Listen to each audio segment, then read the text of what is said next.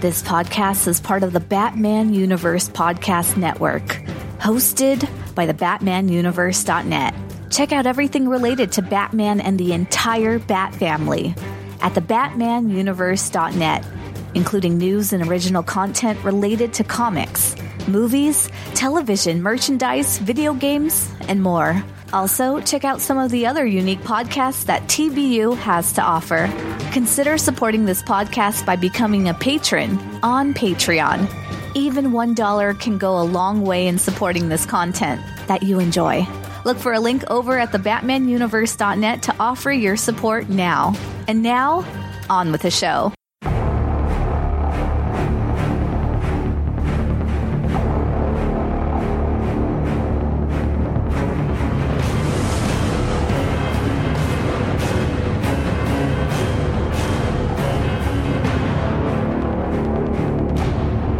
Recording this little bumper to put ahead because I'm behind a couple of episodes. I'm kind of slow with editing lately, and that's a flaw of mine. But the last time we recorded, I mean, COVID-19 was out there, but hadn't yet impacted our lives the way it has now. So don't be surprised if you don't hear us talking about it at all. It's amazing how fast things changed, isn't it? Right, yeah. And it's not like we were trying to avoid it or anything. It's just it hadn't blown up the way it had when we recorded those last few, so. Yeah. I know at least one of my listeners, I won't mention their Twitter handle or their name or anything, but I know their father is dealing with COVID-19, and then the listener themselves is likely exposed. So if you're listening, you're in my thoughts, and best wishes to you and your family. And that goes also for everyone who's listening. Definitely. Best wishes to everyone out there, and stay safe. Definitely. So we did get a nice message, Pax, from the first episode we put out of this book. So this message was over at the BatmanUniverse.net. So that's one place where you can leave comments or questions. You can also email at darkknightpros@gmail.com or Twitter at BatmanBooks_DKP. Pax, do you want to do your handles as well? Yeah, if you are looking for me for whatever reason, you could more than likely find me on Twitter at my name, Paxton, PAXTON, That will find me on Twitter, and I'm pretty responsive on Twitter. So if you're looking for me, have a shout out me there. I can be found there. In fact, that's where you and I kind of got to know each other. I think you commented on one of my episodes, and then I saw the title of your own podcast, which is the I Read Movies podcast, the podcast about novelizations. And I thought, ooh, that's right up my alley. Yeah. And then look where we are now. You've been covering that first Batman 89 novelization. And I think I was pretty close to either just covering it or I was about to cover it. And so I was interested in hearing your take on it as well. Well, so we were on the same wavelength even before we met. Mm-hmm. So nice. So this comment is from Chapman Baxter, another awesome name with an X in it. That's right. I checked with him to make sure we could discuss it, and he's like, oh yeah, definitely. So his comment was, thanks for this. I'm looking forward to listening to more episodes on the Batman Returns adaptation, especially if it can see us through self-isolation. But don't you think Max was still a bit cheap handing a $50 bill to the Santa Claus on top of a single? I mean, he was clearly doing it for the publicity, although I appreciate a big donation is a big donation. As for the Penguin being born evil, we don't know how long he'd been in the cage before he attacked and ate, the cat, or whether he could have been a decent person had he been raised with even a modicum of love. Also, Gotham is clearly a very misogynistic, patriarchal society, but maybe the Ice Princess is one of the few women who could elicit everyone's immediate attention. Maybe there are some intersectional class issues, seeing as Selina is not simply a woman but a working girl secretary, which explains why she's particularly ignored and demeaned. The Ice Princess seems to be a celebrity socialite type. So as for the Max donation, a third name with an X in it, I'm feeling outnumbered here. So you and I both certainly knew what the book was aiming for. So yeah, he was being a cheapskate by his own standards. Right, yeah, I mean, and I think we even addressed that, like, he knew what he was doing. He knew, because he showed them I'm giving him 2 bills. One of them is clearly a 50. So he knew the assumption would be the second one was a 50. But, and he circumvented that exact. I mean, that was totally planned. And yes, it was being cheap. But also, yeah, I mean, from the other side, we were just saying, I mean, you don't look a gift horse in the mouth, you know? Right. I also agreed with him about the penguin and the fact that his parents screamed at his appearance and the medical staff had such a viscerally negative reaction. There are children born with some pretty serious medical issues, so they definitely reacted very strongly. But yeah, Oswald is clearly very intelligent, and it's sad to think about the lost potential there just because he wasn't raised with any kindness whatsoever. Yeah, there's definitely some nature versus nurture there. I don't remember if we brought that up, but I think they're definitely going for that. And I mean, he brings up a good point. I mean, it's like you have this penguin character who, I mean, yeah, he was born a certain way, and yeah, maybe he's a bit more animalistic. But if he was nurtured correctly, you know, maybe he would have outgrown that. You know, you get some colicky babies here. You have like a penguin-y baby. Maybe he would have become that if he had been nurtured correctly. But I absolutely agree that I think the parents' reaction to him and kind of how they handled him, maybe they didn't know any better, that definitely led to make it worse. Yeah, and they didn't have social media in the day, so they couldn't get on there and ask other parents how long it took them for their babies to stop eating the family cats. So. Right, exactly. Because how do you know? How else are you going to know? Yeah, if they're first-time parents, they don't know. But yeah, I think we mentioned in the first episode about how one of the screenwriters also wrote Heathers, and that he's not a nature versus nurture. He's like, no, you're born bad. And you and I kind of were like, yeah, maybe not so much. And I thought it was funny on retrospect how he mentioned that the Heathers characters were mostly based on his sister. So I'm guessing he thinks that his sister was born evil and was beyond hope. I don't know. So you can kind of see some of that coming through with the penguin just being born a certain way, and that's, you couldn't nurture that out of him. So, but like we mentioned before, we don't really buy into that, I believe. And as for the Ice Princess eliciting attention, what I meant was I think it's hard for anyone to grab the immediate attention of a large crowd. Anyone who's not a huge celebrity, probably. I saw about 5 years ago, I went to West Virginia with some friends, and we saw Stephen King give a talk, which was really cool because we were all big Stephen King fans. And the moment he walked onto stage, everyone was riveted, of course. But when it's an outdoor arena with thousands of people and the person's just a minor celebrity, I figured there'd be a lot more talking among the crowd and not a lot of people paying attention. So that's why I joked about it clearly being a work of fiction because of how difficult it is to grab a crowd's attention at the drop of a hat. Chapman Baxter responded. He thanked us for the response. He said, I wasn't expecting it, but it's much appreciated. Well, definitely. I'm not inundated with comments, so I love getting them when they come in. And he goes on, I hope you don't mind offering your feedback to any thoughts I have following the future episodes. Definitely. I think, Pax, you're with me on that we'd be happy to talk about any comments and questions we get in. This is what we're here for. Absolutely. Let us know what you think. There's definitely some discourse and conversation that can happen with some of the interpretations of these books. Exactly. So he says, with respect to your individual points, I do wonder what might have happened to the penguin had he been nurtured properly instead of being dumped and basically left to die as a baby. Although I truly doubt he'd have grown up to be the type of embittered sociopath who'd threaten to drown Gotham's firstborn before attempting to send penguin-carrying missiles at the entire city's population, I fear that he might still have grown up a villain, albeit more in the entitled and seemingly respectable Trump or Weinstein mode. I apologize if I overstepped my any mark by bringing politics into the discussion. Normally, I don't discuss politics on my podcast, but I agree. So he goes on, then again, without extensive plastic surgery, he'd still have been shunned for his appearance and treated like a freak, irrespective of his wealth and family's heritage. So yeah, people are dicks, so I could definitely see that being the case. Anything to add on there so far? Any thoughts popping up with you? No. I'm glad for the feedback, and it was pretty good feedback as well. Yeah, definitely.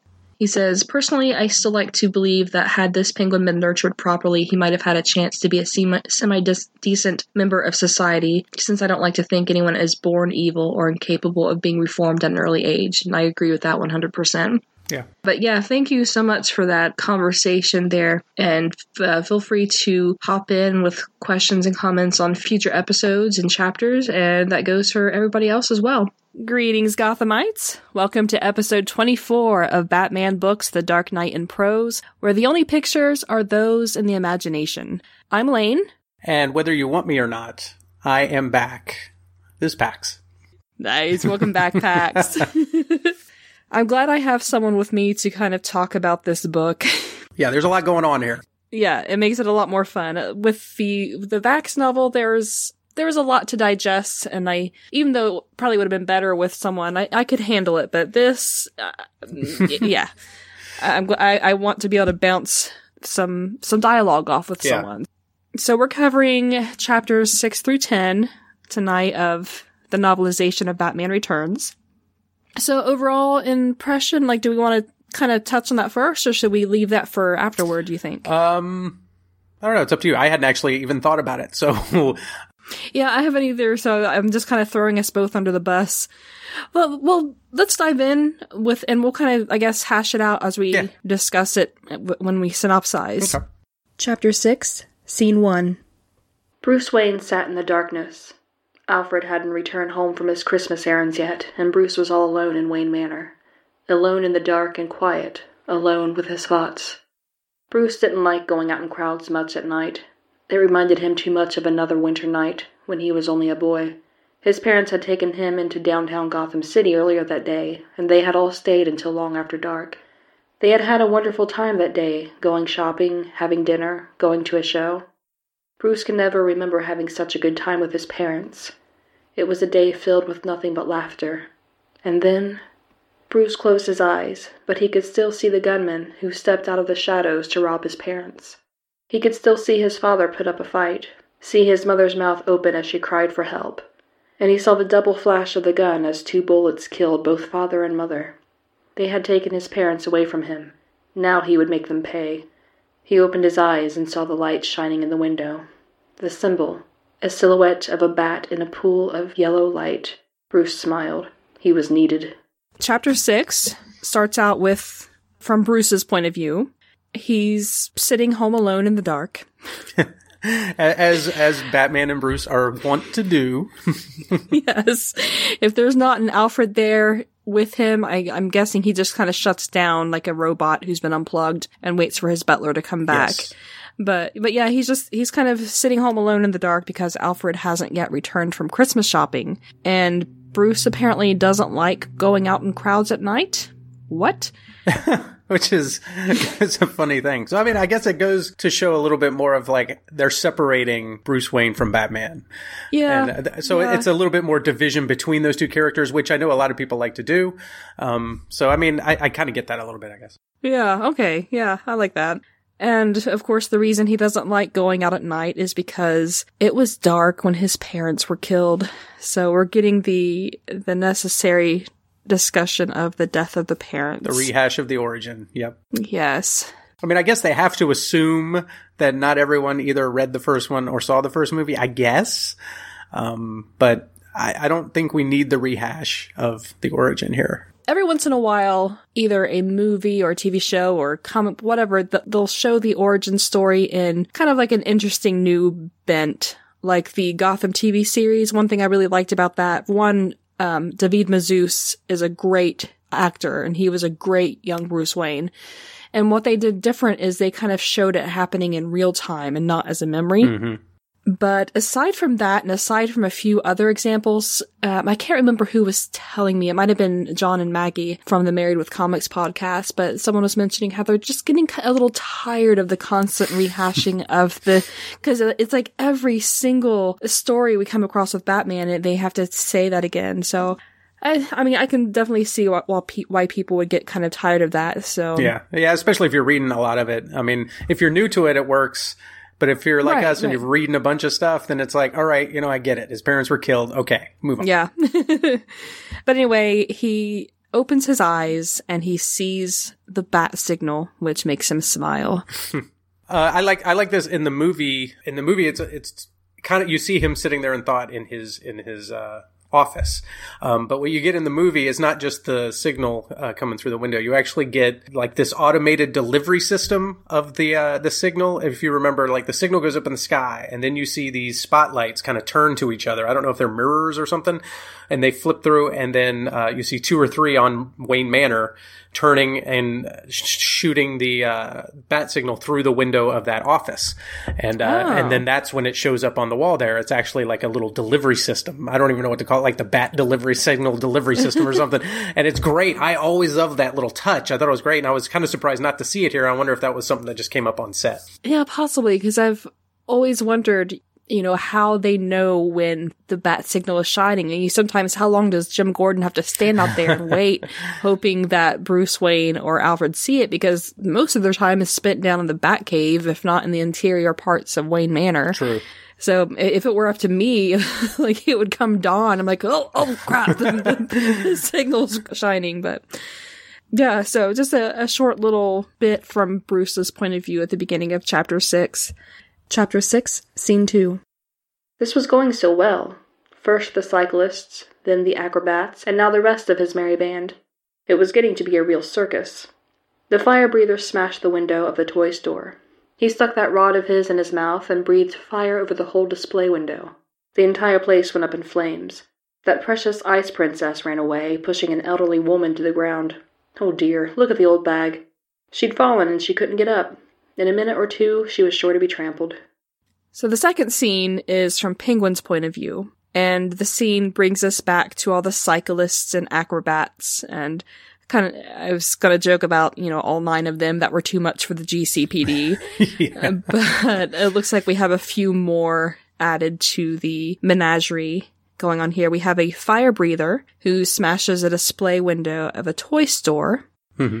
And then breathes flame into the display, and the building goes up in flames. What's kind of struck me, when it says it went up in flames, it just makes me think that it either like an accelerant was used, or it was just like kindling, like it went up quickly. Right. Yeah, that's true, because a lot of those structures are like brick or stone. Right. So they're not going to just go lit up like crazy. I mean, yeah, you're right. I mean, that's a good point. Honestly, I didn't even think about that. I like the idea of this like circus of crime kind of thing. I think it's a cool idea. It's very Tim Burton, but I feel like it's been used outside of this. Like, I think they call it the Red Circle Gang in here, and I think that's a thing from the comics. I can't remember specifically, but I really like the idea of this kind of like notorious circus of crime, and it has all these like circusy type people in it that do crimes and heists and stuff like that. I think that's a cool idea. Yeah, it feels like more of a Joker thing to me. Yeah. So it's, I'm not like incredibly well versed in Batman lore, but I can't stop thinking about Joker for these scenes more so than the Penguin. But yeah, but I know I've seen more of the Joker than I have of the Penguin. Most of the Penguin I've seen has been either the 66 Batman, or let's see, we have again the TV show Gotham, mm-hmm. and some of the Arkham games, which basically shows Penguin as like an arms dealer. Yeah.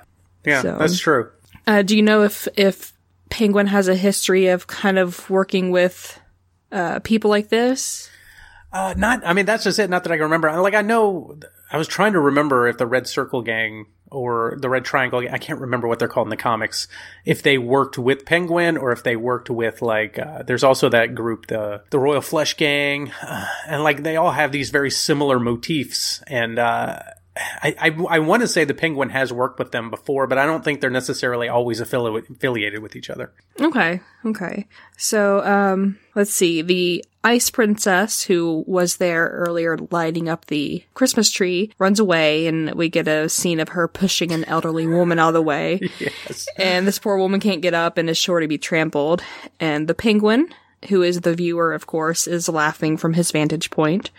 And he thinks that if his plan goes right, it will be the last time he has to stay in a sewer. And he sees the black and yellow signal, and he says, "Ooh, Batman, I'm trembling." And I was kind of thinking, as far as we know at this point, like he's basically maybe lived, I don't know about this character yet. They make it seem like he's lived most of his life in the sewer. And so he's, at this point, we don't know if he's really ever been tested And if he has lived his life away from society, my guess is that the stress of mingling among the masses in and of itself would make him tremble. But okay, he's already got a strong sense of himself, and that's good. That's good, I guess. Yeah, that's true. And, I mean, clearly he's been keeping abreast of what's going on in Gotham because he knows who Batman is. He knows what that means. He knows what the signal is. He has connections with all these circus people. Yeah. So, I mean, clearly he's doing, he's keeping track of what's going on up on the surface. So, I think it's taken all these years and he's finally ready to come on up. You had mentioned, I really liked, you mentioned the Ice Princess knocking over the old lady. And I was like, I made me laugh because they made like or kind of an oblique, she's fallen and she can't get up joke. And, this movie, I was like, when was that? I'm trying to remember when that commercial was because it had to be years before this movie. I was just wondering how relevant that joke was, but it made me laugh. So I guess it wasn't that. But that, I think, is most of what happens in Chapter 6. Mm-hmm. We see Bruce sitting in Wayne Manor, and he gets the summons to come into Gotham City, and the fire breather and the other circus people are still running amok among the crowd. Yep. So, and it was a very short chapter. I keep forgetting how short some of these chapters in here. So I went to turn the page. I was like, oh, that was it. Yeah, there are a couple here that are real short, and then we have a couple that have some good meaty stuff into it. Yeah, which I think is a good balance to have. It makes us feel like we're getting through the book quite quickly. Yeah, agreed. Because like in the other books I've done, it would have taken me, 5 episodes or so to get to 10 chapters, and here we have this in the first 2 episodes here. I know, we're blazing right through them. Like the flamethrowers, flames on the buildings that he did. Yes. We're going through this like the fire went through that brick store. That's right. Chapter 7, Scene 1. The elevator had taken forever to get to the top floor. Selina had jumped in it as soon as it had opened, pounding the down button and hoping that she was still in time to salvage some portion of her boss's speech. Thankfully, nobody else was going down just then, and she made the descent in under a minute. She ran through the lobby and out the main door of the department store. Boy, it sure was noisy out here. For a second, she was almost happy her boss never let her attend these things. Now where was he and all these people? 3 motorcycles burst out of the crowd, headed straight for her. She jumped back out of the way as the cycles roared on by, still almost brushing her clothes. If she hadn't jumped, she would have been crushed. Boy, she thought, all those workouts at the gym had actually done her some good. But why weren't those cyclists looking where they were going? They could really hurt somebody. And the way everybody was screaming. Was something wrong down here? Let's see, Chapter 7.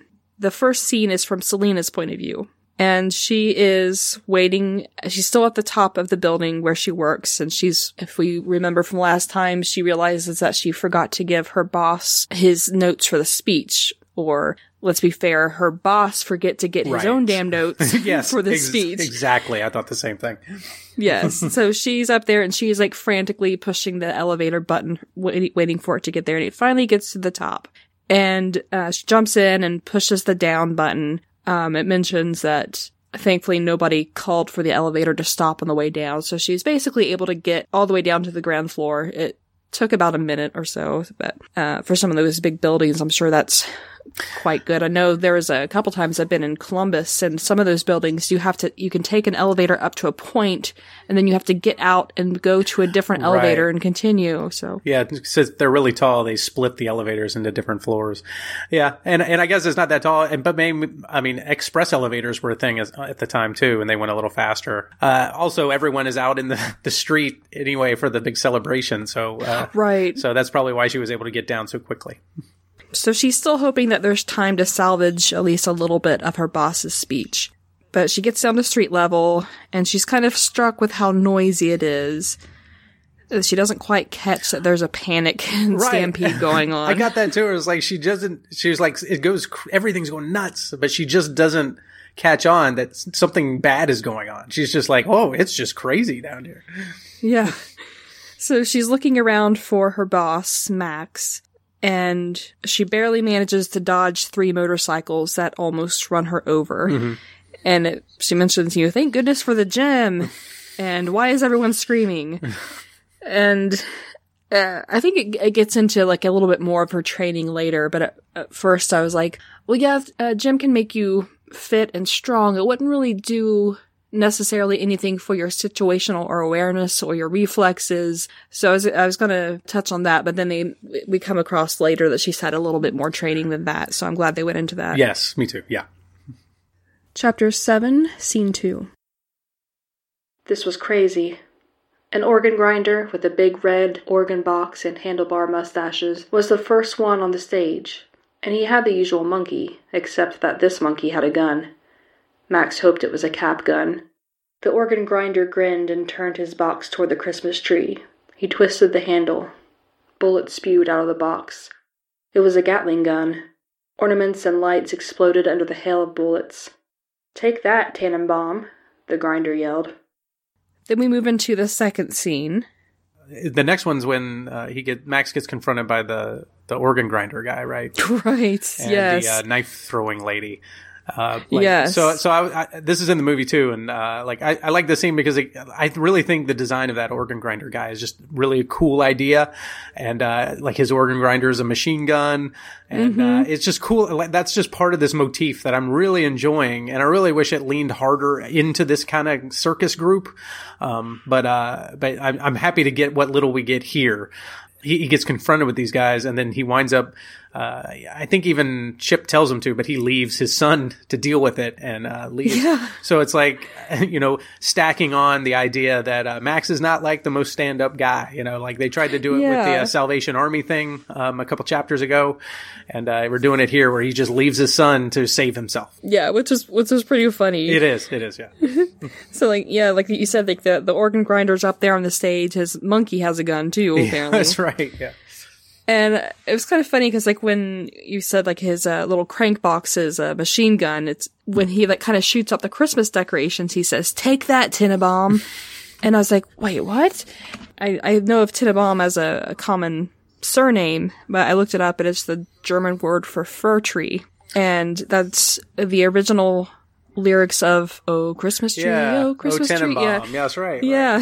And which apparently doesn't necessarily talk about Christmas. It's just actually talking about fir trees and their nature of being evergreen and whatnot. So I was like, okay. That's kind of an interesting, take that, Tannenbaum. All right, okay. It is an interesting thing to shout out. I mean, I don't know. This is kind of an interesting group of people anyway. So yeah, definitely. So yeah, you mentioned the woman with the blades. There's a sword swallower on there also. Yeah, the sword swallower. I forgot about that. Yeah. Max, Chip, and the mayor are on the stage, and Max wants to nope out of there, but he kind of can't quite get away. Chip and the mayor are kind of backing away. Yeah. And the woman, the knife-clad woman, she's like, "Oh, just relax. We just came for the guy who runs the show." So to Max's surprise, the mayor shows guts by stepping forward. And the mayor asks, "What do you want from me?" And this is why I brought up the sword swallower, because this cracked me up.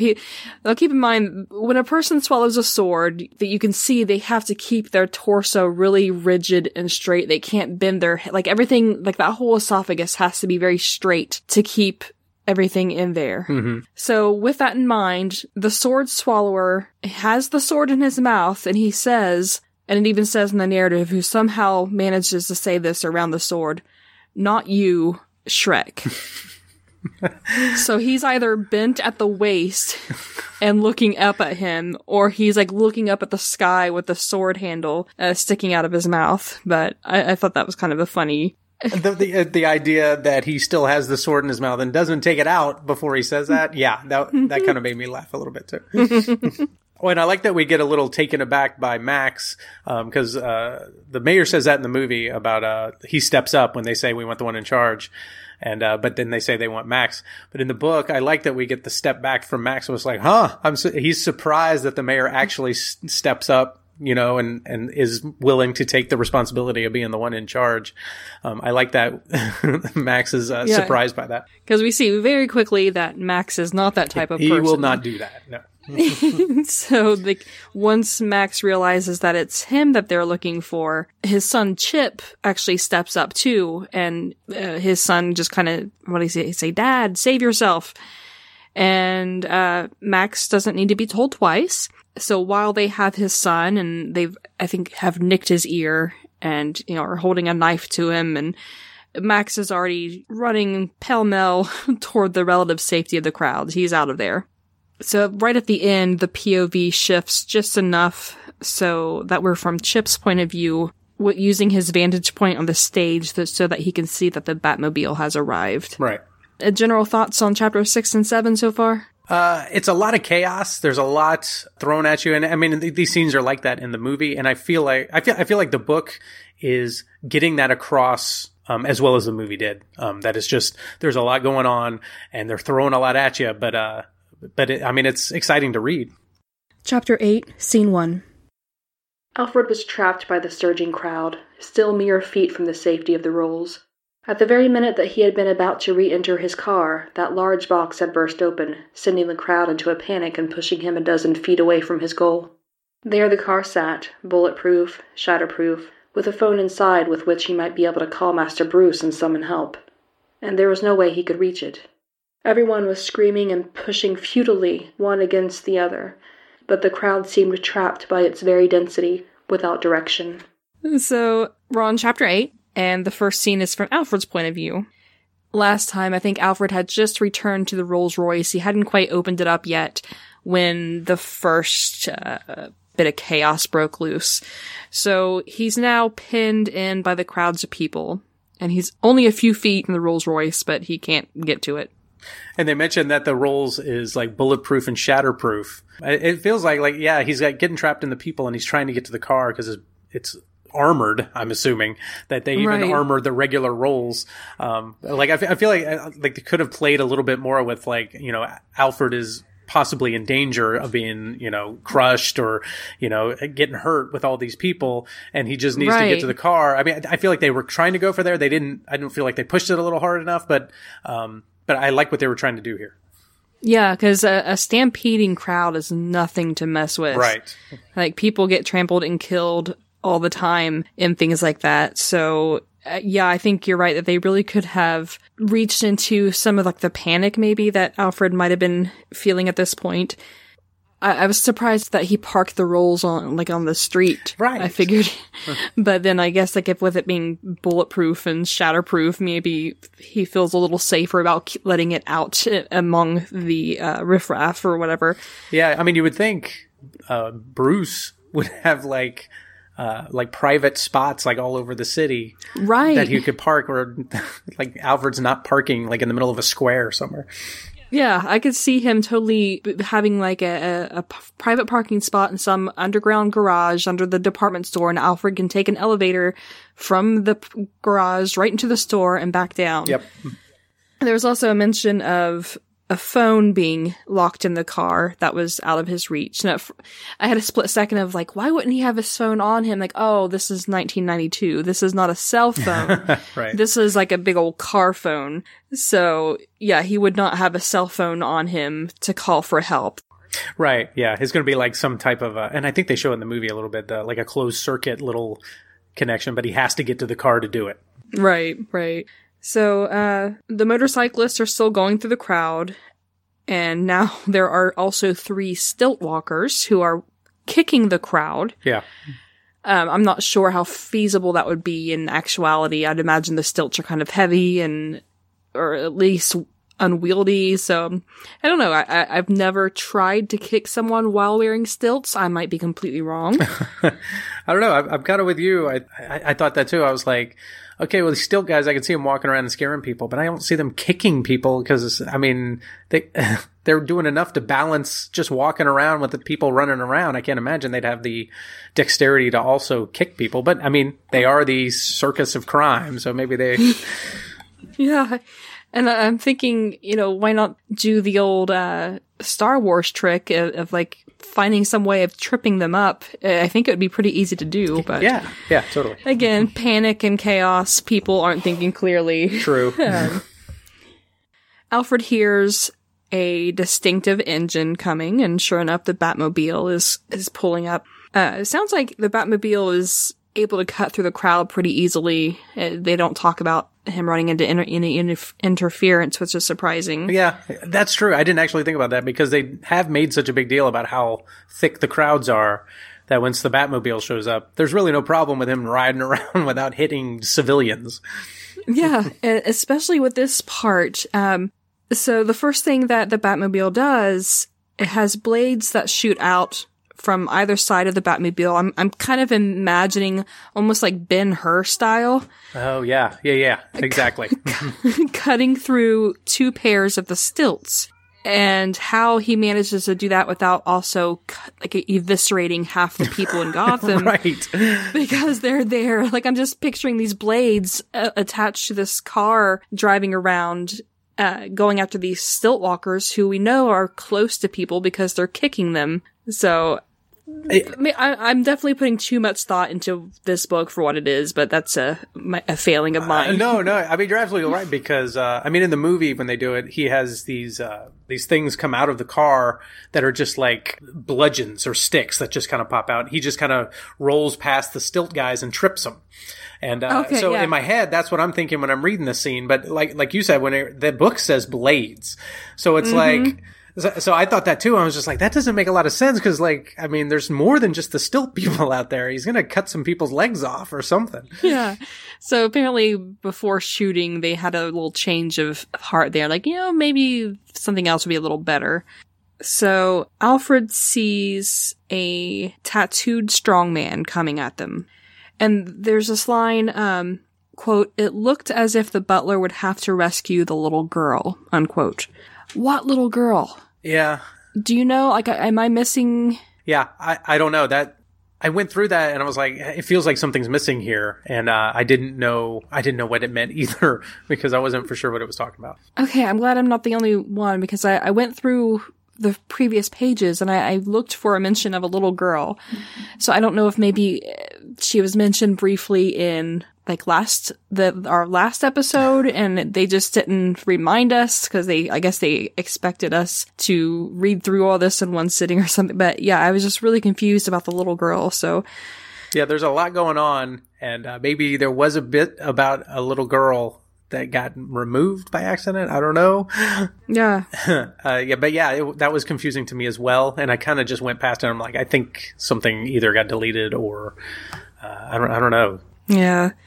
I think, and you know more about novelizations than I do, I'm guessing that there's a timeline that's probably more important than maybe general novels. Or no, we want this to be out by the time the movie releases so that we can get as much revenue as possible. So maybe people who write novelizations aren't afforded the same luxury that just a regular novel would have. Yeah, and I do know that for the 89 Batman one, the Craig Shaw Gardner had, I think he wrote it in a month. It was super fast. And he got it out in early May, I think. So it was about a month before the movie came out. And I think the timeline was very similar for this. They gave him a very short time to write it.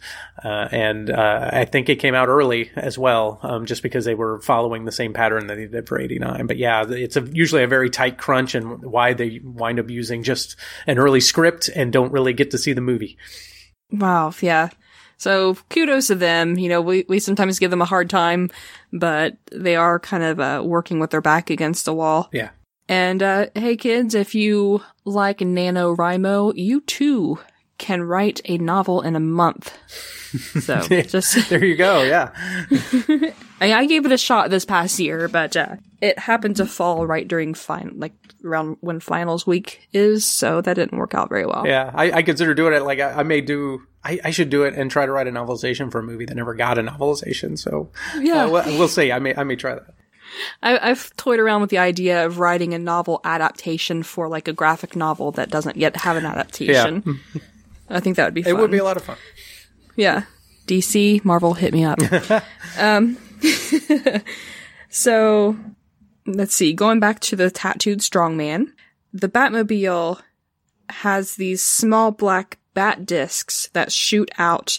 I was confused at first. I wasn't sure how these discs were finding the bad guys without hitting civilians. Right. Exactly. Yeah. And it turns out, there is a little bit of control in that Batman is aiming the Batmobile. So I thought they were just kind of flying out and then kind of like homing in on the right person, but I almost had to read that in myself. They do this, the bat discs in the movie as well, and you see them shooting them out of the car and they hit the bad guys. And reading it, like, I didn't really think about it in the movie, but when I was reading it, I'm like, you have the problem with the blades. There's so many people there and everyone's moving. He's shooting these discs out of the sides of the car. He's going to hit everything except the crime thing. So I have to assume that there's some kind of targeting mechanism. And like, cause I think later on in the movie, he has a Batarang that actually has a little targeting radar in it.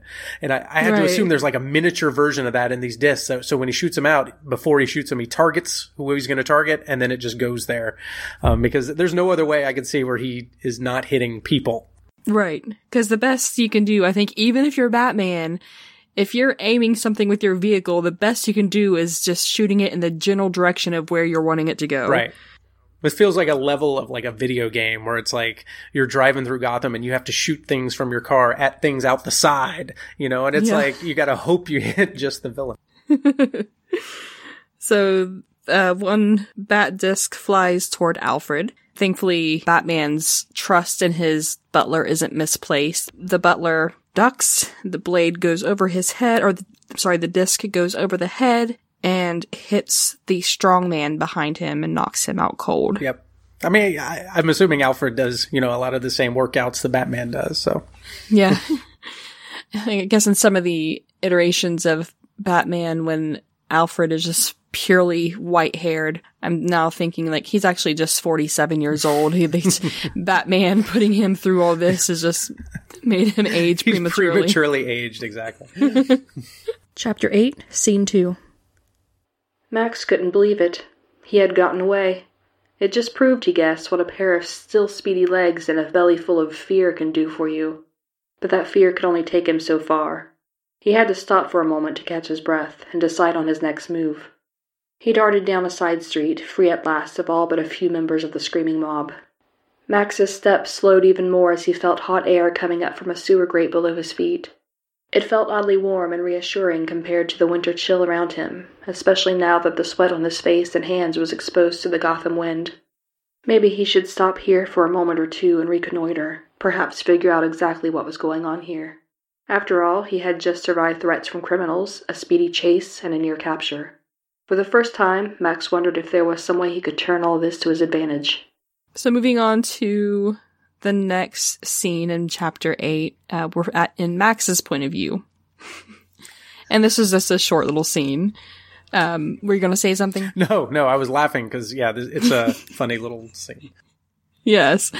So Max is surprised that he was able to get some distance between himself and the killer circus. He turns down a side street and catches his breath, and he stands over a sewer grate for its warmth. Okay. And he thinks, maybe I should stand here over the grate for a moment or two to gather my wits. What could possibly go wrong? Right. So does he go into the vent at the end of this? I'm trying to remember now. I didn't put it in my notes if he actually fell down into the vent. Not yet. Okay. Like, in this one, the last line of this scene was, for the first time, Max wondered if there was some way he could turn all of this to his advantage. Right. I have that in my notes. I couldn't remember though if it right after that he fell in. But yeah, it is weird that he goes into the side street, and of course Max is going to be like, how am I going to turn this to my advantage? But it is weird that he's standing on a grate, because if I'm leaning up against a wall, walking in an alleyway, I'm not standing on a grate. For no other reason than I honestly am worried that it's going to fall through. So right. So like most normal people probably feel that way. Yeah. So especially people that live in Gotham. They're probably like, you walk on grate on a sidewalk, that's fine. But if you're just going into an alley and standing for a while you're not going to stand on a grate. So it's kind of funny that he did that. I thought that too. I was thinking this is foreshadowing with the opacity set to 100%. Yes. Chapter 8, Scene 3. Action always helped.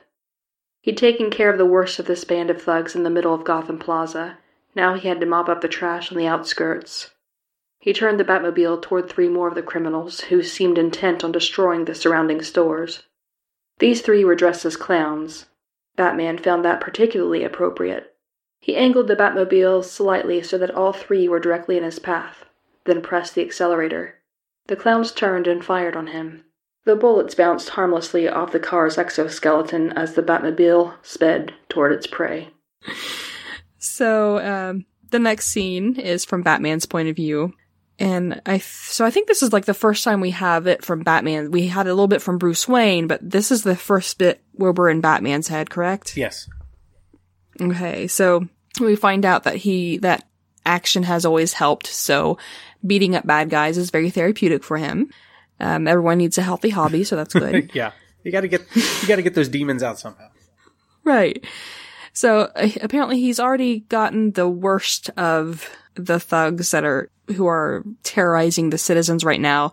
They're in the middle of the plaza, and now he is working on the lesser thugs on the outskirts because there's still apparently no sign of the GCPD. Right. They're not going to come in. They're like, "Oh, Batman's here. I'm staying in my car. Let's go get some coffee. Right. This is good. I'm gonna stay it's cold out here in my cop car." So Batman sees three clowns and he speeds toward them because it's cold. He doesn't want to get out of the Batmobile either. And I'm glad you brought that up because I like actually how they handle this, where he hasn't gotten out of the car yet. Like he's dispersing criminals like doom, doom, doom, and not even gotten out of the car yet. He's using the car to eliminate a lot of these villains. And I really like this. I really like how this is being handled. Yeah, because I loved the gadgetry of the Batmobile. Mm-hmm. I remember the shields going up in the 89 Batman. So with the 89 Batman, I watched that and rewatched that so many times that I remembered a lot of it. This one, like I said, I only watched a couple of times. So there's only, like, right now I'm not remembering any of this. There is something that happens with Selina a little bit later that I remember.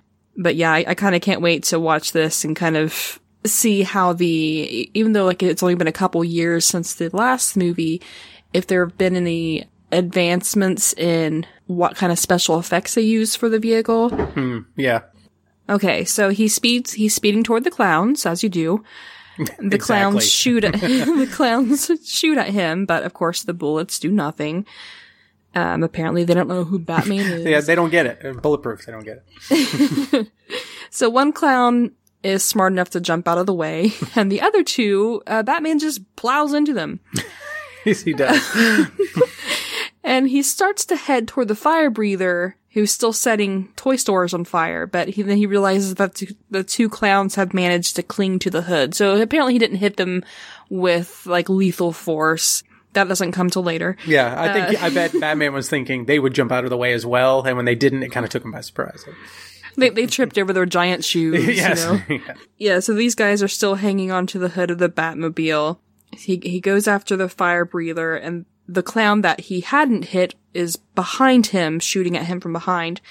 So he slams on the brakes. Newton's law of physics. The hood clowns go flying, and the Batmobile does this really cool thing that it did in the first novelization, where he was kind of down in a narrow alley, and instead of doing like a 57-point turn, he just pulls a lever, and the Batmobile kind of turns on, like, the wheels stay, and like the whole car gets up and rotates. Yeah, it drops down like a mechanical arm, and it lifts the car up and spins it around and drops it back down. Oh yeah, okay, so the wheels do move. Okay, yeah, and I missed that part. It's really cool, and you're right. I'm glad you brought that up. They did put it in the first novelization. He did it there as well. That was not in the movie for the first movie. And I'm wondering if they just didn't have either the time or the budget to make that work for the first movie. So then I bet they just redid it, and they're like, hey, we still have that effect. Why don't we do that for the second movie? Which I'm glad they did, because it's a really cool effect. I like it. Yeah, I do like that effect, actually. So yeah, he gets the car turned around, and let's see, as he's driving toward this clown, he realizes that the fire breather is on his feet. So apparently he had hit the fire breather too. It wasn't talked about specifically. Yeah, I was just trying to think, like, did he hit him, or was the fire breather just over there where he finally wound up? It was not, you're right, it's not really spelled out how the fire breather got there. Yeah, so like I didn't even realize that, you know, because I thought he had focused his attention back on the clowns that are on his hood, but I didn't even know that the fire breather had been taken down until specifically said that Batman was surprised that he had regained his feet. This part coming up was kind of surprised me. So the fire breather, for one, I don't think the range on fire breathing would be very big. So I'm kind of surprised this is even an option for him to try to breathe fire onto the Batmobile. But Batman sees that he's about to breathe fire, and it's not going to do anything to the Batmobile. The Batmobile's going to be fine. Yeah, it is. But for whatever reason, Batman slams on the accelerator in order to get like a puff of exhaust, which is flammable apparently, because the fire breather goes up in flames. Yeah, this is an interesting thing because they do it in the movie, and it looks like he flips a switch and it shoots flame out the back, and then he takes off. And I mean, we laugh because he's a fire breather and he gets set on fire. Right. And the movie doesn't really acknowledge much more than that. The book kind of gives you, like, Batman thinks it's funny. You can tell the book lets you know that Batman thinks it's funny that he just set the fire breather on fire. I thought it was a funny gag, but I don't think there's been any there's no way the Batmobile shoots that much flame out the back of it. It's I mean, even the Batmobile from the 66 series, which did that, where this whole thing started, didn't really do a lot of fire either.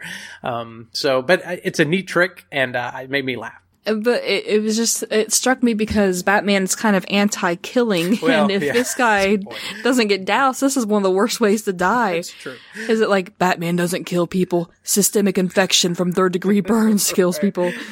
I mean, maybe he figures like, hey, stop, drop, and roll. There's snow around. The clown's fine. The sewer is right there. Just drop in, you'll be fine. He's fine. He's a fire breather. Like he deals with flame all the time. Right, true. It's an occupational hazard. Exactly. So, all right, I feel a little better about this now. So, the scene ends with Batman thinking, okay, what was that last clown up to? Maybe he could give him a hot time as well. Okay, so we're just gonna set people on fire now. Yep. Part of my repertoire now.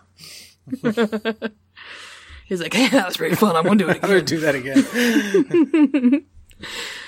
All right, so chapter 9 is the first one where we have a little bit of dialogue. So let's take a look at that on the stage of Rest in Peace Theater is proud to present That Time Selina Kyle Ruins Her Shoes. Selina supposed it was too late to give Max's speech. In fact, the way this crowd was moving, it seemed to be too late to do much of anything. Then she had this clown grab her. A guy actually dressed in a clown suit pulled her from the steps and stuck the muzzle of a gun against her neck. He muttered something about, "Never taken me alive." Somehow, Selina doubted he wanted to start a conversation. She heard something crack as the clown dragged her in front of him. Somehow, she managed to look down and saw that her brand new heel had snapped off her brand new fashion pump. That was it, Selina thought. Those heels cost her money. Now she was mad. I probably shouldn't bring this up, she said pointedly to the terrifying clown. But this is a very serious pair of shoes you ruined. The terrifying clown stared at her in astonishment. Couldn't you have just been a prince and broken my jaw? My body will heal, but that was the last pair left in my size. All these innocent bystanders, and I had to pick you? Selina opened her mouth to respond. Shut up! Boy, Selina thought. Somebody around here had really gotten up on the wrong side of bed. This creep had his gun stuck in her face now. Maybe, she considered, she should be worried about more than her shoe. The Batmobile screeched to a halt in front of them. The door flew open, and a man dressed all in black leapt out and headed straight for them. It was Batman. An acrobat somersaulted out of the crowd. These circus people were everywhere. He headed straight for the man in black, whose muscular costume also featured a very good-looking cowl and cape. Batman punched the acrobat's lights out with one very well-placed fist. This got the terrifying clown's attention. He waved his gun at Batman for an instant, then quickly brought the muzzle back to Selina. Listen up, Mr. Man-Bat, he said very loudly in Selina's ear. You take one step closer and I'll... Batman looked back and smiled. Sure, was all he said. He whipped out some sort of gun from a holster on his hip and fired a spear toward the clown. The clown jerked his head away as the spear buried itself into the wall behind them. The terrifying clown started to laugh. "Oh, nice shot, mister." But Batman wasn't through. There was a line connected to the spear, a line Batman tugged sharply. A piece of wall fell forward with the spear, right on the head of the terrifying clown. The gunman staggered. Selina saw her chance. You shouldn't have left the other heel. She drove the point of her remaining shoe into the terrifying clown's knee, making him lose his balance the rest of the way. Clown and gun went tumbling to the ground. Batman stepped forward and leaned over his fallen foe. A gloved hand reached down and brushed at a crimson triangle tattoo over the terrifying clown's left eye. Selina stared. Was that significant? The Batman, hero to millions, and pretty well built besides, was mere inches away from her. Come on, Selina thought. This is the chance of a lifetime. Say something. Wow, the Batman, or is it just Batman? He didn't reply. She tried to smile. Your choice, of course. Batman looked up, and for a moment their eyes met. He had very nice eyes. She thought she saw the slightest bit of a smile beneath his mask. Gotta go. And he was gone, half a block away in a matter of seconds, off to talk with Commissioner Gordon. The crowd gathered around the two and started to cheer. That was it? Her big meeting with Batman? Not that she could blame him. It was no wonder he didn't wait around with her terrible attempts at conversation. Well, that was very brief, like most men in my life. What men? She looked down at the unconscious clown at her feet. Well, there's you, but let's face it, you need therapy. She knelt beside the clown and picked up his gun. She had never gotten a close look at the weapon when it was pressed into her neck. It wasn't a regular gun at all. It had more of a futuristic look to it, like it shot out electricity or something. She pointed it at the clown. Whoops, maybe she pulled the trigger. The clown stiffened for a second, as if he'd been hit by a jolt from the gun. So she definitely pulled the trigger. Electroshock therapy. What a bargain. Now we both feel better. Max heard the sound of cheers. Maybe all the carnage was over. Maybe he should go back and join the celebration. The sewer grate he was standing on opened up. Max fell before he could even utter a proper scream, and as he fell, he saw the sewer grate pop back into place overhead. He landed in something soft, but he didn't stop moving. Something had grabbed him around the ankles, and that something was dragging him into the darkness. For the sake of form, Max screamed for real.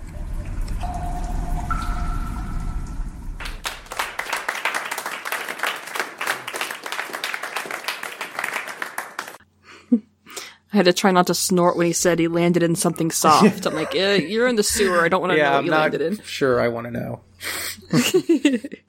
I, so far, really don't like this version of Selina Kyle. I'm sure it's just for the movie and to kind of show the big difference in change when she goes through the transformation. Right. But I'm so used to her being kind of like a strong character that this one I'm just not really liking at all. Yeah, I mean, they do show in the movie she's kind of mousy and kind of squeamish a bit. And then, I mean, they at least, for me, when I see it, and I'm a guy reading this, so this is my read, but I see her be the squeamish part a little bit, but then she has a little bit of, I guess, I call it moxie or fire that's kind of buried down in there, and then she shows it a little bit with the clown, and here, so it shows that they're at least trying to show that she's got some stuff buried down in there that is probably going to come out later on in the book. Is it great? No, it's not great characterization, but I feel like they're at least trying a little bit here. Yeah. I mean, I liked her initially, like, because I think you're right, at the beginning it was more mousiness and a lot of timidity, but then she'd kind of say stuff under her breath that gave that little bit. I think what bothered me about this scene in particular was that she was worried about her shoe. And I wasn't sure if she was just trying to antagonize the clown, because she kind of came off a bit as an airhead in the scene. And I didn't think of her as an airhead. Like, even if she were mousy and whatnot, she could be very intelligent. But here she's not understanding that the crowd is in a panic. She's not really sure what's going on. And then she's worried about her shoe when she has a literal gun to her neck. Yeah. And that's a very valid point. And I didn't think about that with the the joke about the heels and stuff. And it does seem kind of out of place for her, because it didn't really feel like she ever showed that she cared about that much about shoes or anything like that. Right. So yeah, it did seem odd. So, I mean, my guess would be, just like you said, is maybe it was there just for her to fire some things at the clown, and it didn't really mean anything. It was just stuff that she could say to him, I guess. But yeah, I don't love that either. I mean, they have some of that heel stuff in the movie, and I don't like it there either. I do like, in the movie, when she's talking to Batman, he doesn't really say anything. I mean, he just kind of smiles and walks away. In the book, he actually says a couple things, and, you know, I gotta go, and, you know, and stuff like that. And I like that better. I like that he answered a little bit. And I wish they would have done that in the movie, rather than him just kind of awkwardly stare at her and then walk away. Yeah. So yeah, that was chapter 9. And again, like my big complaint was just they should have the mousiness and timidity without the dumbassery, if that's a word. Yeah. I agree. Anyway, so now we're on to chapter 10. Chapter 10, Scene 1. "Thanks for saving the day, Batman," Commissioner Gordon said in all sincerity. "Thanks for making the rest of us look like a bunch of dolts." He laughed, a trace of envy in his voice, but he shook his head as he watched his men rounding up the wounded thugs. "I'm afraid the Red Triangle Circus Gang is back." Batman surveyed the remains of the carnage around him. "We'll see," was his only reply. The first scene is Gordon's point of view, and Gordon is thanking Batman for saving the day and thanks for making the rest of us look like a bunch of dolts. Like dolts. He actually said dolts. Yeah, and like, dude, your department didn't do shit. Know, you guys you made yourself look like dolts. Yeah, they could have at least added a little backup. And no, they were wrapped up in their Snuggies in the cop cars, like drinking coffees. Yeah, oh my goodness. Taking bets and doing commentary on the stilt walkers being taken down. Yeah, I don't know. Yeah. But yeah, I mean, I'm sure the implication is there that GCPD is doing what they can, and I'm sure they show some of that in the movie, but it was just kind of funny that it wasn't even touched upon at all, so it just made it look like Batman was doing all of the work and GCPD were just completely out of it 100%. Yeah, it's kind of that way in the movie, too. You don't really see the cops either. So it's pretty much like it is in the book. Oh, goodness. Well, so Gordon continues, I'm afraid the Red Triangle Circus Gang is back. So that was the name of that gang. Which right, they actually name it here, and then Batman's like, "We'll see," and I'm like, "What does that mean?" We're like, it feels like they're building to something that's going to be later in the book, but it ultimately goes nowhere. But I like that they at least give this is the Red Triangle Gang. They're a thing. They're an entity. Right. And in chapter 9, where we did Rest in Peace Theater, I think there's a bit of narrative where Batman kind of rubs at a marking on the clown, and I think it was like a tattoo or something that maybe didn't come off. Yeah. That's right. Yep. So apparently, like, when he saw that and noticed that, he immediately realized it wasn't clown makeup. He knew it was something. So apparently he is familiar with the Red Triangle Circus Gang, and it sounds like Gordon is familiar with them as well. Yeah. So. Oh yeah, Batman's aware. He is aware. Oh yeah, he is so aware. He knows everything. So the Caped Crusader. Oh, sorry. So before Gordon can get clarification of when Batman says "we'll see," the mayor shows up, and he's like, "The Caped Crusader, we don't deserve you. They almost made off with our mover and shaker, Max Schreck, but..." And he looks around, he's like, "Where is that insufferable son of a bitch?" So, at that point, Batman vanishes from pretty much beneath the mayor's nose, and Gordon is amused because for once it's not him, right? who is left hanging. And he kind of envies Batman's freedom to nope out of any situation, which that's one thing I can really empathize with Gordon about. I'm very much an introvert, and I'm the type, I try to sneak out of parties to go home, rather than sneaking out of home to go to parties. So, yeah, I can definitely empathize with that. Yeah. I mean, and they even call this out. Gordon hates doing like glad handing and doing politician stuff. They call it out in the last novelization too. I think when we're first introduced to him, he's at a politician's dinner and he hates it. And so, I mean, I like that they keep that consistency here. And I like that Gordon is so happy that it happened to the mayor. And he's just like, I've never envied Batman more. Yeah. Yeah, it's one of the things about Gordon's character. I think it's one of my favorite parts about him is just that he's a commissioner. He likes that job because it's his rank, it's what he's done for the police force, but he doesn't like the political side of that job. He just kind of has to take the good with the bad. Chapter 10, Scene 2. Selina threw open the door to her apartment. "Honey, I'm home." She waited for the answering silence before finishing the joke. "Oh, I forgot. I'm not married." It was an old joke, but it was her joke. She laughed dutifully as she looked around her studio digs. The pink wall-to-wall carpet that went so well with her off-white furniture. Her fully stocked dollhouse.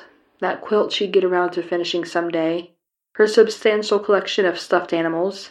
And that neon "Hello there" sign, which would greet her when there was no man to do the job. Plus, of course, she had a Christmas tree to cheer the place up even more. Now, if her job would only allow her enough time to enjoy this place. Oh well, a working woman couldn't have everything. So the second scene is from Selina's point of view. She gets home to her apartment, and she opens up with, "Honey, I'm home. Oh, I forgot, I'm not married." So, this book miserably fails the Bechdel test. True. It is, I don't know if this was just part of the desperation of her character, or if maybe this was still early enough in the 90s that they thought that this is what women always thought about, like being married and having a boyfriend and whatnot, but I don't know. Yeah. It's odd. It's a little weird. Yeah. So her apartment is wall-to-wall pink, which is also, I don't associate with Selina Kyle, but... Right. But I don't know. Maybe I could see where it's maybe her now, but it won't be her later. Right. If they're really setting up for that night and day switch, which I can get behind that. She has a fully stocked dollhouse and a quilt she's been working on, a large collection of stuffed animals, and a neon "Hello there" sign. And that's what I remember, is when she changes that sign coming up later. Yeah. The "Hello there" sign is, I think, one of my favorite parts. I'm a sucker for neon signs. I don't know why. I'm a nyctophile. I love the nighttime, and I love cities at night because I love that contrast between like light and darkness, and neon lights just kind of really emphasize that. So I'm like, I would love to have a neon sign in my house somewhere. That's cool. Yeah, and it's a neat one, and it's neat how it changes later, how she changes it later. But like even as it is here, "Hello there," I just think that's a neat, cute sign for her to have. But I agree, I like neon signs too, and I think that this is a neat one in her little space that she has. Yeah, I would use the neon sign to illuminate the rest of the house. I think that'd be cool. Yeah. But anyway, so she takes off her coat and she realizes that she still has the stun gun that she had taken from the clown. Now, it sounded like before, when she pointed the gun at the clown and fired, it didn't seem like any kind of projectiles came out. Like, you know how stun guns usually have those electrodes that shoot out? Right, yes. It almost seems like in this one, there's some kind of technology where you just kind of point and pull the trigger and like it somehow stuns them without making contact. Right. It is different. Yeah, because in the movie, it looks like a traditional, it looks like a hand, like electric razor, and you put it on someone and it stuns them. But in the book, you're right, it's described different. It sounds more like a traditional gun that shoots a zap or something. Right. It's very confusing. I had trouble picturing it. Yeah. So yeah, she has the stun gun. I think it's a fair trade for the heel, so I would have kept it Totally. She hears a meow, and through the half-open window comes Miss Kitty. Selina says, "Back from more sexual escapades you refuse to share?" Like, even the cat fails the Bechdel cat test. I was waiting for that, yep. My goodness. And I was also a little worried about her leaving. They didn't mention that she opened a window when she got home, so I'm guessing she had the window open, which makes me worry about leaving a window open in Gotham City. But yeah, you don't leave windows open in Gotham City. No, you just don't do that, honey. Especially because, she can't live in a nice part of town. No. So anyway, Selena is out of cat food, so she pours some milk. Hopefully the cat is accustomed to milk, otherwise it's going to puke all over that pink carpet. Exactly. But it mentioned that she was out of cat food again, so I'm guessing this might be a normal thing. So hopefully the cat is not, therefore, lactose intolerant. Selena wishes she could have the carefree life of a cat. Once again, foreshadow opacity set to 100%. Selena has a dialogue with her cat, which is kind of sad. Not for the fact that she's talking to her cat, because like research shows that more people, like a lot more people than people would admit, talk to themselves or do something like that. But what's sad is like when she is voicing for the cat, she calls herself pathetic. Mm-hmm. But anyway, she goes to her answering machine, and it's like, do those even still exist anymore? I don't know. I mean, I guess in digital form is, but yeah, they don't have anything like that anymore. So, while she goes to the answering machine, her gaze falls upon pictures of herself from happier times when she was a kid. So, a little sad there. Yeah, they're really hammering home how sad her life is right now. Yeah. So she starts going through her messages, and the first one is from her mother, who's disappointed that Selena won't be home for the holidays and thinks that Selena is just kind of languishing in Gotham as a lowly secretary. And Selena's like, no, lowly assistant. The next is from her boyfriend, Paul. And I'm like, what boyfriend? You're sitting here worried about not having a guy and you have a boyfriend? Yeah. That's surprising. So... apparently, that whole thing with, beggars can't be choosers. I mean, geez. But he's telling Selena that about this Christmas getaway that they had planned, that he's now going to go alone because Dr. Shaw said that he needed to be his own person and not an appendage, which of course sets up that appendage joke. Right. Well, and is there any question that Paul's not going with the doctor on that trip and not Selena? Yeah, I didn't even think about that because I was thinking it's kind of like a shitty thing to do, Dr. Shaw, to, get this person to just leave their girlfriend high and dry when they've been planning this and probably put money into it. But yeah, maybe there's something else going on there. Yeah, that's what I'm thinking. So the third message is from, I'm guessing, an instructor at a rape prevention class, saying that they miss Selena at the classes and it's not enough to master a martial art. You must stop seeing yourself as a victim. So this made me think of two possible scenarios, or it gave me two questions. One, was she raped? So like you have to stop seeing yourself as a victim. So was she raped in the past? Otherwise, is that implying that then that only victims get raped? Like, don't see yourself as a victim and you won't get raped. So I was kind of playing around with how that was worded and which one of those two, or if it's like a third one that I'm not thinking of.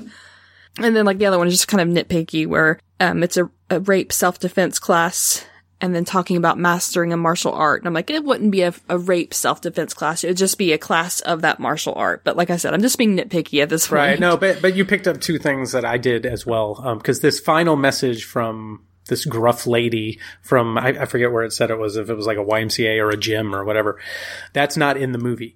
Paul is the last one. She gets her mom and Paul in the movie, but we don't get this gruff lady, which gives us these pieces of information. And I took the exact same things you did. I was like, so they're giving us that she possibly was raped in the past, which maybe gives you some of that sheepish behavior we get in the beginning where she's just kind of, reticent about things because she's got these issues with a possible rape in the past. And she's doing something about it, like taking martial arts classes, to build up her confidence, where maybe that's where she's getting some of the talking back to the clown and stuff like that. So it's trying to full circle some of these things. And I appreciate it's not a lot, but at least it's something, Yeah, and that was what I was talking about when she jumped out of the way of the motorcycle and was thankful for the gym. Like, we find out a little bit later, she has a little bit more training, that whether she was raped or whether it's just in these self-defense classes, either way, she's going to have more situational awareness, which is a good thing for anyone to have. True. That little message there kind of opens up a little can of worms, and you're like, okay, what's going on here? So anyway, the fourth and final message is Selena herself, as she's phoned a message to herself, because She apparently knows that she's kind of absent-minded, which, girl, I can relate. So she sent a message to herself, which is kind of smart. This is before the day where we could type notes to ourselves or whatever on our iPhones. But it says, "Hi, Selena, this is yourself calling. To remind you, honey, that you have to come back to the office unless you remember to bring home the Bruce Wayne file. Because the meeting's on Wednesday and Max Slave Master wants every pertinent fact at your lovely tapered fingertips." It's a little interesting that it describes her fingertips. But, right, yeah. Okay. Well, and then she, goes back to calling herself corn dog. And didn't she, like, deep fried corn dog? Like, she really digs in there. Yeah. I'm like, wash your mouth out with mustard or something. Yeah, it's interesting that, sometimes she calls herself pathetic or corn dog, and other times she's calling herself honey. And so, yeah, it's a little bit of an imbalance there, which is probably what they were going for. But then, oddly, and it kind of reminded me of the first movie when the Joker turned off the TV with that boxing glove thing that would shoot out, and he would punch through the TV to turn it off. Selena turns off the answering machine with a stun gun. I was like, what? Okay. Yeah, that was kind of weird. Yeah, but yeah, she calls herself a deep fried corn dog, and she prepares to head back to the office, and it says, "For some reason, Miss Kitty meowed goodbye. Foreshadowing transparency or opacity set to 100%. Making sure the road ahead is fully lit." Yeah. So, yeah, that's the end of chapter 10. So what'd you think of these 5 chapters? There's kind of a lot going on, and I kind of like some of the action we're getting, and I kind of like some of the setup. I don't know, some of the dialogue is a little contrived, but I kind of like what it's a novelization, so it's doing a few things the movie didn't do that I would have liked to have actually seen in the movie. And it's not a lot. It's like just a couple little tail ends of scenes here and there, and I'm liking what it's doing. So I'm 10 chapters in, I'm liking it so far. Yeah, I'd like for it to go a little deeper. Yeah. And that just might be me. Like, you obviously have more experience with novelizations. Is it a common thing that novelizations kind of stay on the surface, or do some of them kind of go a bit deeper? It depends. More often than not, you'll see them really kind of stay surface, just because they don't have the time to kind of dig in. You will find the odd novelization that really kind of just blazes its own trail and will really dig in deep on certain characters, and it's like those are kind of fun to read, but more often than not there's not really enough time for them to explore as much as you would honestly really like. Okay, I want to say, like, one that you've covered in one of your episodes was the E.T. Yes. And I really want to get my hands on that when I have time to sit down and read it, but that sounded really fascinating. Yeah. There's another one, the next episode I'm going to do is for The Goonies. It's another one that kind of... I love The Goonies. That novelization digs in as well, and gives some fun stuff, a lot of fun extra stuff, and digs in a bit more into the characters. So it's that's another one that's really good, yeah. Awesome.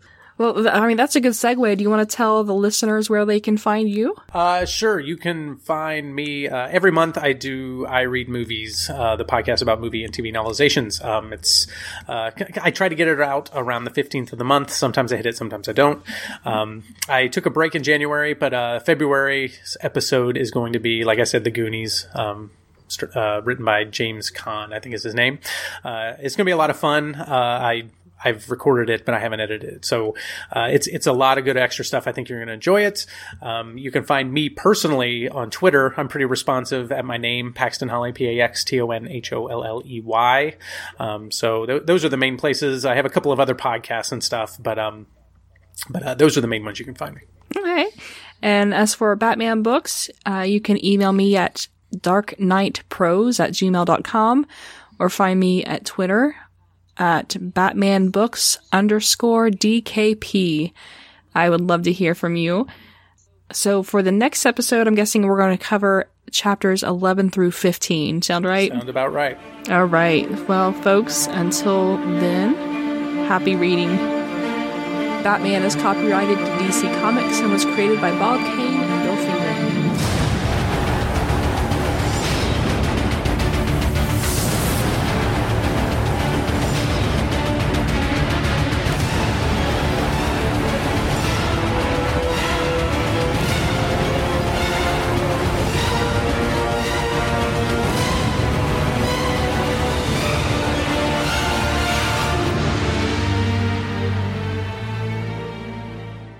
Butler isn't misplaced because, oops, sorry, cat. All right, I got my book. I just took a swig of some Diet Orange soda. I'm going to try to do this without burping in the microphone. So if I do, I apologize. I'm going to try to do it without getting into a coughing fit. So yeah, I hope you're feeling better. Yes, I definitely on the downswing of that. So good. Batman was created by